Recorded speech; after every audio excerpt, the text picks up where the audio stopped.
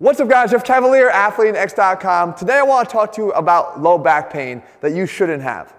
You see, a lot of people have low back pain, and most of all it's because we're not doing the things we should on a daily basis to make sure we don't have it. Low back pain is almost always a symptom of something else. Right? So if we look at the low back, there's a lot of stuff going on here. Now, first of all, there's a couple different types of pain. If you have anything related to nerve root pain or disc pain, that's a different issue.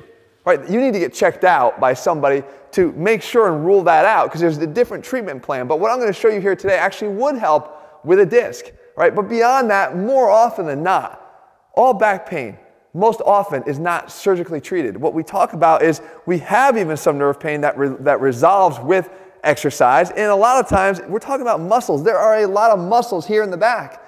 Deep muscles, even more superficial muscles. All these muscles get tight because of a couple things. Number one, the issues are derived from something below the issue here. So your symptoms of back pain are coming from something down below. If you lack mobility in the hip, this is supposed to be a mobile joint.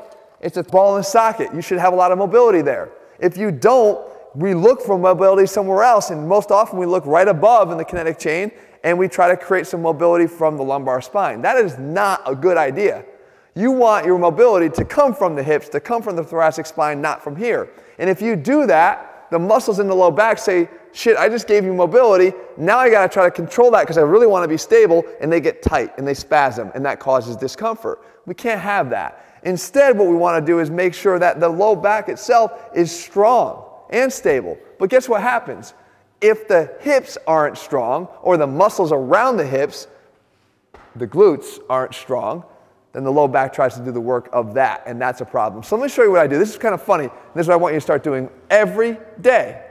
And I say every day because this is something I've done every day and didn't even realize it until Jesse pointed it out. What I do is we'll be talking about a video we're going to do. Like, hey, Jesse, what do we want to cover next? When's that great intro of yours coming out? You know, by the way, when is that great intro of yours coming out? 2020. 2020. See, this is ridiculous. Drag it. So I'll come over here and I'll do this as we speak. You know, and I'll just kind of like, not even thinking about it, knock off about 10 or 12 high quality repetitions. And I stop and just like, what did you say? What are you doing? I asked, are you being fidgety right now? I see you do this all He does a nervous tick. I don't always do it here in the gym. The beauty about this exercise, this is a reverse hyperextension. The reverse hyperextension can be done anywhere. It can be done there. It can be done here on a bench, like this, straight down, hold on to the bench, and lift up into full extension, driving from the glutes. I'll talk about that in a second. It can be done on the edge of a bed, like I do. The reason why I use it and why I encourage you to use it every day is because you need to get a stronger low back. Those muscles are not strong enough. Posturally, we put them through a beating. You need to get a stronger low back, but it has to be driven from below. Because what we need to do is drive strength from the bottom up. The kinetic chain goes from the bottom up. The glutes have to be strong first. You initiate with the glutes, you support with the low back, with the lumbar spine. So I come from here, and now I initiate right here. Squeeze the glutes together first into extension, and then lift up the rest of the way using the low back. Feed it from the bottom up. This is not a difficult movement. It's not going to be overwhelmingly difficult for you.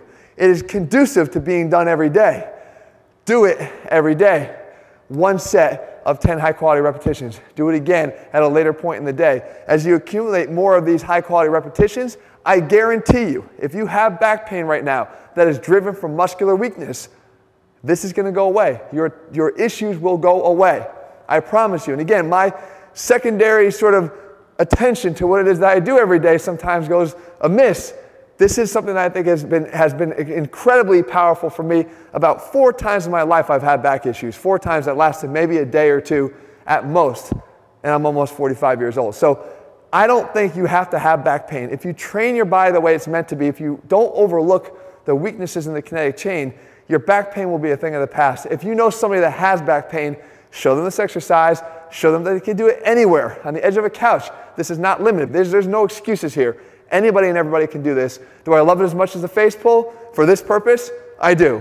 This is my face pull for your low back. I promise you you're going to see great benefits from it if you do it. If you're looking for a program where we don't overlook anything, guys, you can find that over at AthleanX. As a physical therapist, I value these things because I know that once these problems arise, they're going to cut you out at your knees, and you're not going to be able to train at all. We don't want that. I want you to be able to train long and train right. You can get them in our programs at athleanx.com. In the meantime, if you found the video helpful, if you're going to try this out, let me know. Let me know how it works for you. And also, if you haven't already done so, guys, please click subscribe and turn on notifications so you never miss a video when we put one out. All right, guys, Jesse, work on that damn intro.